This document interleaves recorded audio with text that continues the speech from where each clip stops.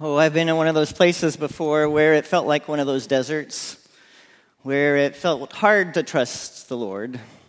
It felt hard to just live into that faith in a deep way, and it was just dry. It just felt like I couldn't even wake up in the morning refreshed. Life was dusty. And so I took a spiritual renewal leave, and I ended up in the mountains in a place called Angel Fire. And it was beautiful. And still, there just wasn't any life in those bones. It was hard to trust that God was working good in all things. It was hard to trust that even this would have a place in my journey. Even this would have a place in my life so that I would find new healing. And so one day I went out by one of the big trees and just sat at the base of it and started praying. And I had lots of words in my prayers. Lots of words. Have you ever been big prayer with just words and words? So many words, God may not have a chance to say anything into your prayer. Just plenty of words. And after a while, I would settle down in a few less words, then some simple statements. Jesus, unfold me. Jesus, heal me. And then after that, it got to just where I was saying Jesus. And I would breathe. And I would say Jesus. And breathe again. And after a while, the dry bones started to have some life again. After a while, just being present and not speaking quite so much, listening, was able to hear that spirit move in and among my being and feel my spirit rise one more time. Sometimes we get to those places where all you can do is say the name.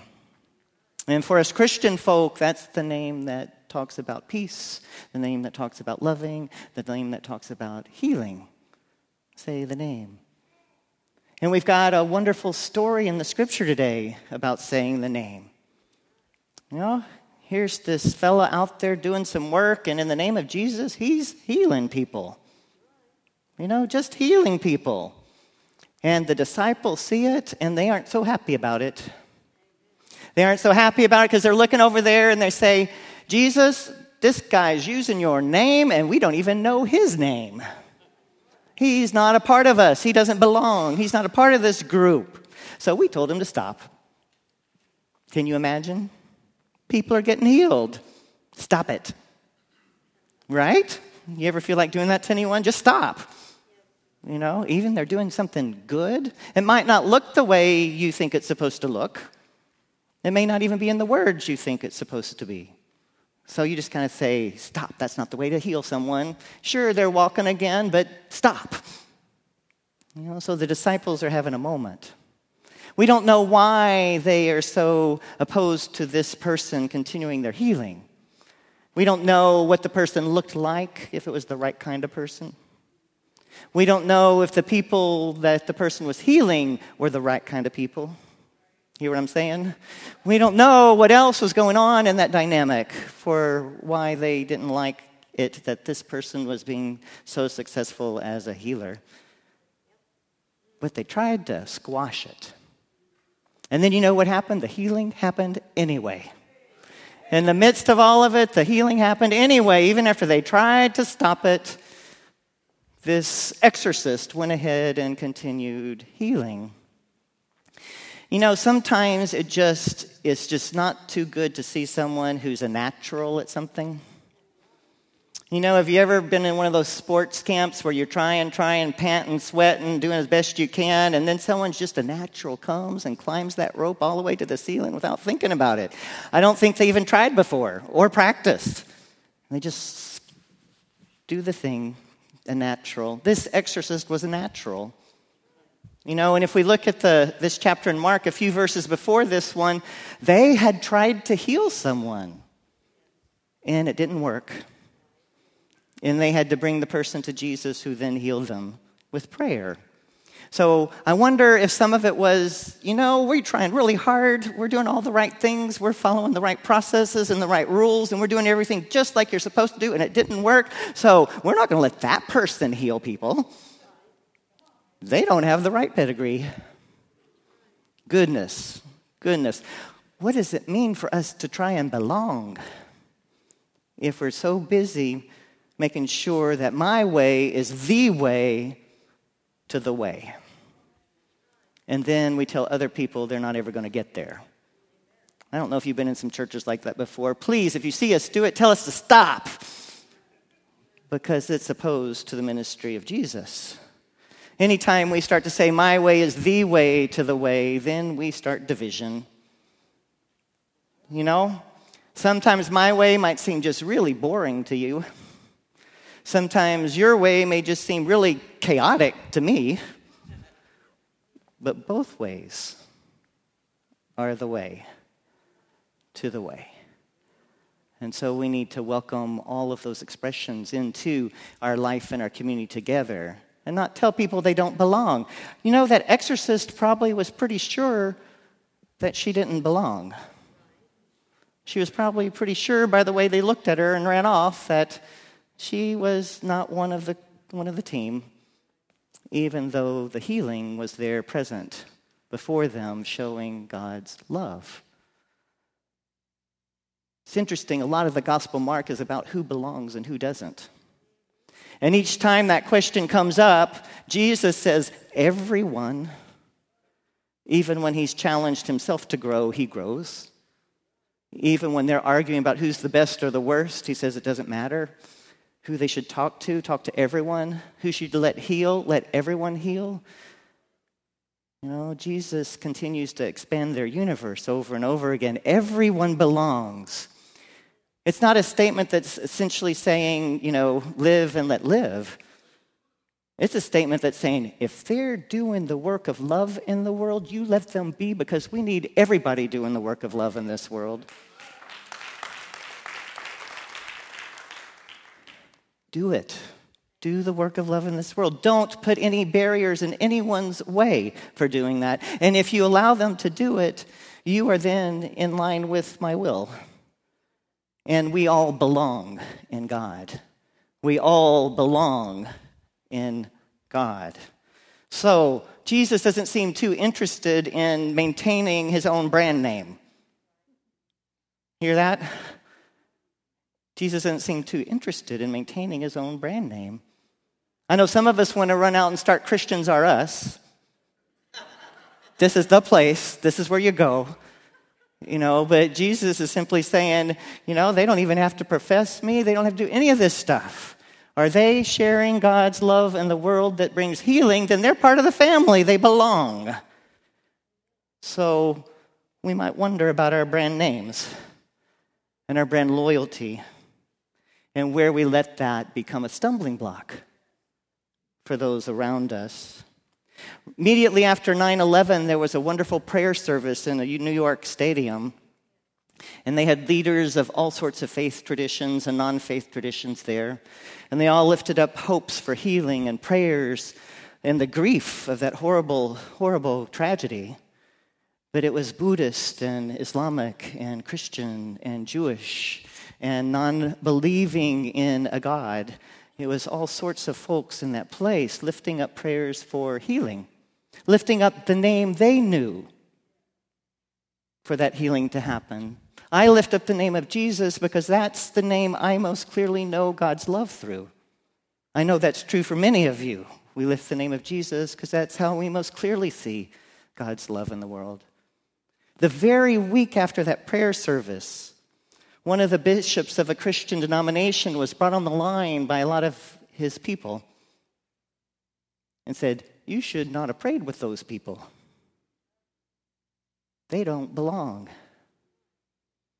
They're not a part of this in the same way. You being there with them gave their prayers merit. And so he was under attack. I'm so thankful that everyone showed up and was a part of it. But how do we put these stumbling blocks in the way between us? It's just sinful to do so. We heard a story of an exorcist in the first reading today, Isabella Boundfree. She, a 6'1" African-American woman, had been a slave, walks into a group of white women who were organizing about power and resources for white women in the world. And you hear her say, "Ain't I a woman? Ain't I a woman? Doing all this stuff for some women, but ain't I a woman?" And at the end of it, you hear the exorcism moment when she says, "I had 13 children and saw them all go into slavery, and all I had was the name. All I could hold on to was the name of Jesus for healing, for hope, for peace, for comfort." And speaking into that assembly, the healing word of, here's the name. Let's try a different way of being with one another. It didn't happen in a moment. We're still not through yet. But do we need some exorcists around here and there? There's the president of Union Presbyterian Seminary named Brian Blount, and he puts it this way. He says, "In Jesus' day, exorcists were in high demand." He said, "There was madness all around." Ever felt like there was madness all around? He said, but exorcists were in high demand, and Jesus was an exorcist extraordinaire. And that Jesus gave that power to the disciples. Jesus gave that power for healing, that power of exorcism to the church. Jesus gave that power to you. He says, what do we do with that power? We are all of us exorcists here, called to bring healing. What if someone came into church some Sunday and we had been trying so hard to find healing for one of our members, and we'd been praying, we'd been doing everything we needed to do, and they just got arrested again, and then we're going to be sent off to rehab again because we just couldn't effect the healing that we wanted to in them. And what if this little old, curved over woman walks in? What if she goes to where the person is and she takes out her bone rattle and starts shaking it over the body? What if then she pulls out an amulet that has a crystal in it and lays it on the heart? What if then she says some words and maybe even dances around the body, and at the end of it says, "I adjure you in the name of Jesus, the Son of the Hebrew people, the God of the Hebrew people, be healed." And what if it worked? What if they never had a craving again? What if they never had an impulse to harm themselves again? What if it worked? What would we do with her? She didn't use the right words. Jesus wasn't the God of the Hebrews. Would we say, she doesn't really belong here? That healing really didn't happen. There's some steps you have to go through before you can heal that way. Has she been to an ordination committee yet? All of those wonderful things about this healing. But would we start to make membership more important than service? Would we start to make the right path more important than freedom? Would we be so uncomfortable that it didn't look right like we expected it to be? That we said, "Jesus, stop her. Stop her. Our brand name is at stake. We need for you to step in." And Jesus looks at us and says, "I'm so happy that person's free. Don't get in the way. Let them be. Let them be. Let them be."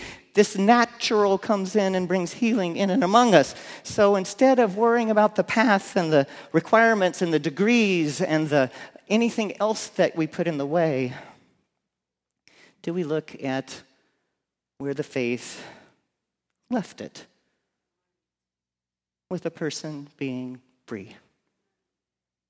And do we receive that as a gift from God, no matter how it happened? I don't want to be more about membership than about healing. I don't want to be more about policy than freedom. I want God's Spirit to move in and among us. And remember that grace is free. It isn't to be earned. But oh goodness, we might wonder, if we really, really do that, Dr. Blount says, then the disciples probably are going to go crazy because they're going to say, there's not going to be any order. It's going to be chaos. There's not going to be any boundaries.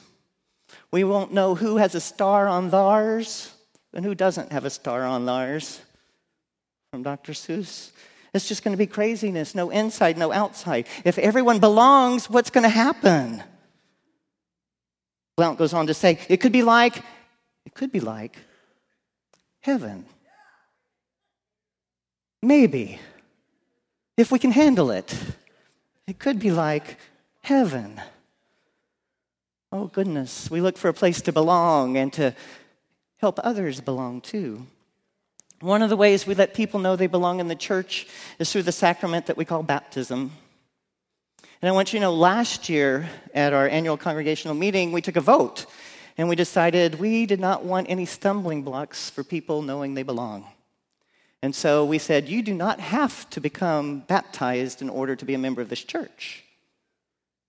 That was an important statement of trust in God. We don't have to go through this hoop in order to be a faithful member.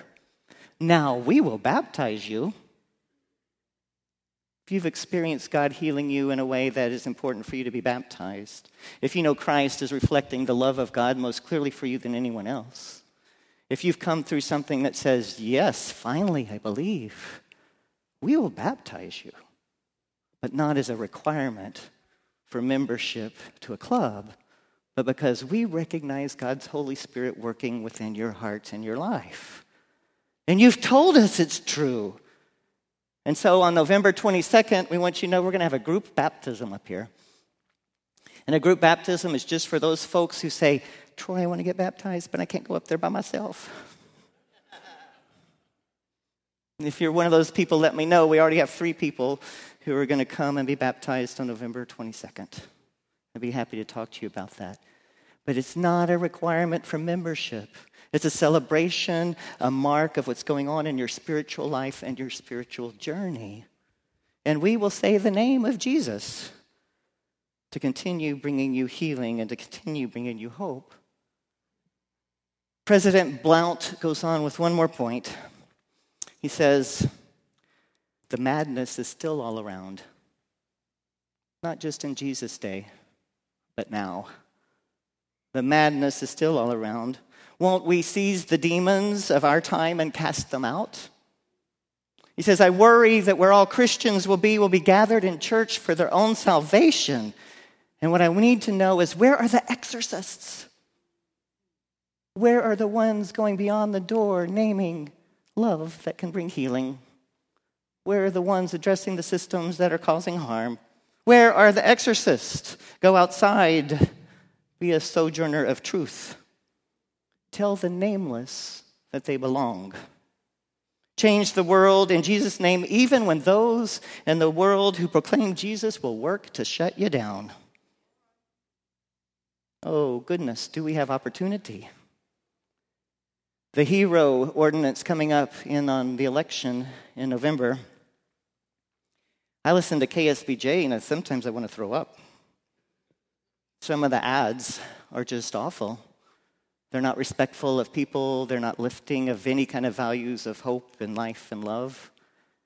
And I want to be an exorcist. I want to be able to speak love into that situation so that life and values matter. And that's not just me. You see, they said Jesus gave the disciples the power to exercise. You, right here and now, to use the love that you've known to heal others by sharing that love, by naming what is not happening well, and to breathing into it hope, life, into the dry bones. Goodness, people of God, do you feel like exorcists? Our mission statement says, demonstrate love through action. I want to read it a little bit different way this morning since we're talking about exorcism. Demonstrate. Demonstrate love through action. When you do it, you've become exorcists. What will you do with the power Jesus has already given you.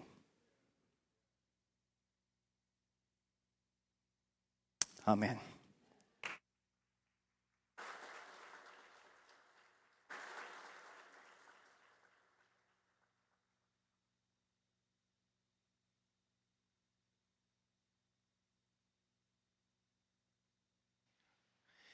In our sermon response today, and it's very simple. It's we congregate. Sing that with me. We congregate. Again. We congregate. So we'll sing it 3 times to 2 verses, and I'll cue you in.